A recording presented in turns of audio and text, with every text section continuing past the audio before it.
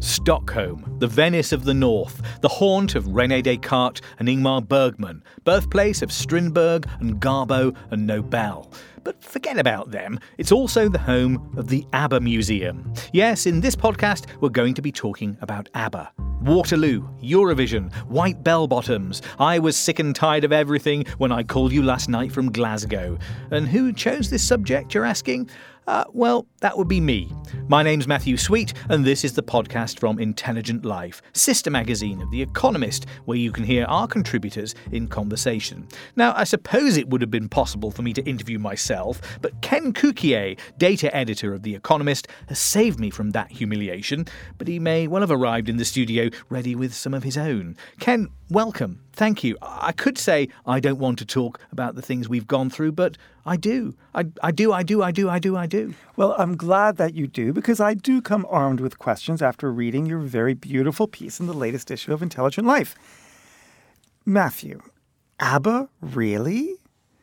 Let me pose the first question. Why does ABBA bring up so many emotions in different people and so much diverse emotions? I'm thinking of juvenile happiness, I'm thinking of kitsch, and I'm thinking of antipathy. It certainly does. ABBA, I think, have always been a battleground of that kind. They've been dismissed as kitsch right from the moment that they began, particularly in their native country of Sweden. They were associated, of course, with the Eurovision Song Contest, that kind of crucible of kitsch, the kitsch to answer all kitsch. And yet, from their work emerges something that has kinship with all of those darker aspects, all of those more ruminative aspects of Scandinavian art that appear in things that are elevated, about which there is little cultural disagreement. So what is this darkness in ABBA? Most people only associate them with bell-bottoms and Scandinavian beards. Well, I think if you look over the course of their career, you can sense that that's the landscape at the beginning.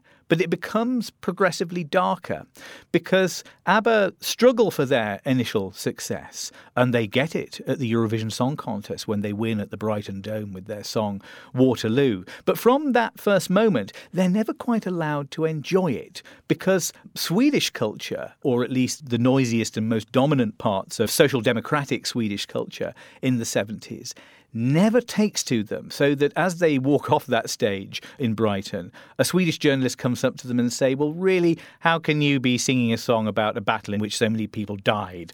And they enjoyed their success more beyond Sweden than within it. No one is a prophet in his home country. Absolutely. But it was a punishing kind of success. And they were tired and exhausted pretty early on. And I think somehow what you see in their work is a response to that feeling, so that by the end, the songs are incredibly gloomy, sophisticated, grown up, sad, and about the disappointments and the problems of life, not those jolly, upbeat things that we hear from them at the beginning. Now, your meditations upon ABBA were inspired by a visit to the ABBA Museum. They were, yes. I've been 3 times, okay. I have to confess. I went first on my own, and it was a kind of academic experience, I think. Because, what inspired you to go for the first time? Well, I was there doing research into something else, and I was on the Djurgården, the island, where Sweden's museums are all located. You know, the zoo is there, the historical museums. So I went there, and I was sort of expecting to have a larky time. But actually that isn't what happened, because unlike the more light-hearted sort of pop culture museums that probably can't even be called museums, you know, your rock circus or your hard rock cafe type things, the melancholia of the work is there in the objects.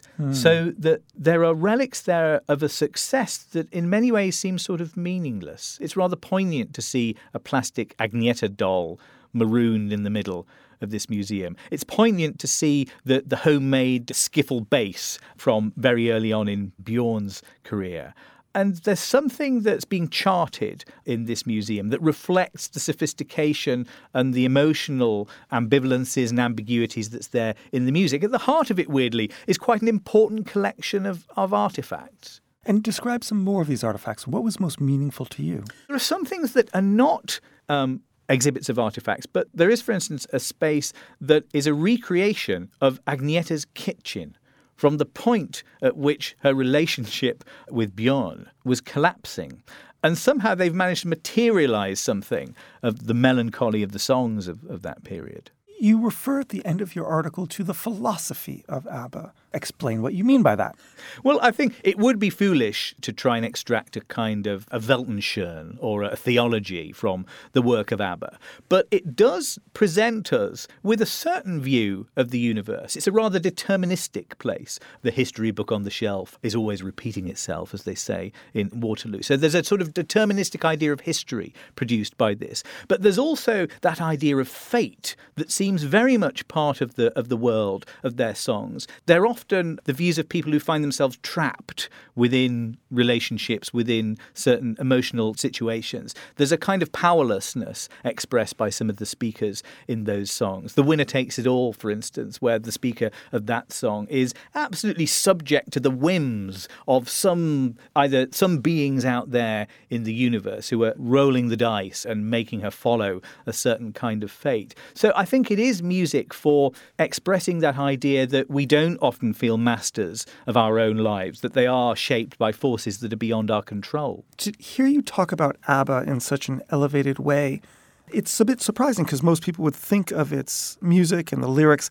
as being somewhat manufactured and artificial and simply pop. But you see it as a lot more sophisticated than that. Well, I think there is an element of manufacture, and it is absolutely, definitely pop. But it does have an incredible sophistication. If you think of a late song by ABBA, The Day Before You Came, which is such a complicated song grammatically. It's the only pop song written in the past modal perfect. The amazing thing about it is that it's a song about being ecstatically happy. But it does that by describing just how miserable the speaker was before this moment of happiness arrived, that we never are allowed to share in any detail. What we get are the mundane details of her life before it was transformed by a wonderful romantic relationship. We hear about her daily routine. We hear that she's reading Marilyn French and watching Dallas. There's not, I think, a single episode of Dallas that I did not see, says the song. And there's a strange awkwardness about it. It feels in a way like a kind of English language teaching exercise because it's so complicated and odd and baroque. And the fact that it is a detailed description of something that isn't there, I think is absolutely wonderful. Now, younger listeners would know ABBA, the renaissance of ABBA, through Mamma Mia, the show that is doing well everywhere. Yes, which seems to me a kind of a flattening out Absolutely. of the sophistications of that work. It retains its power because Mamma Mia is a show that will move people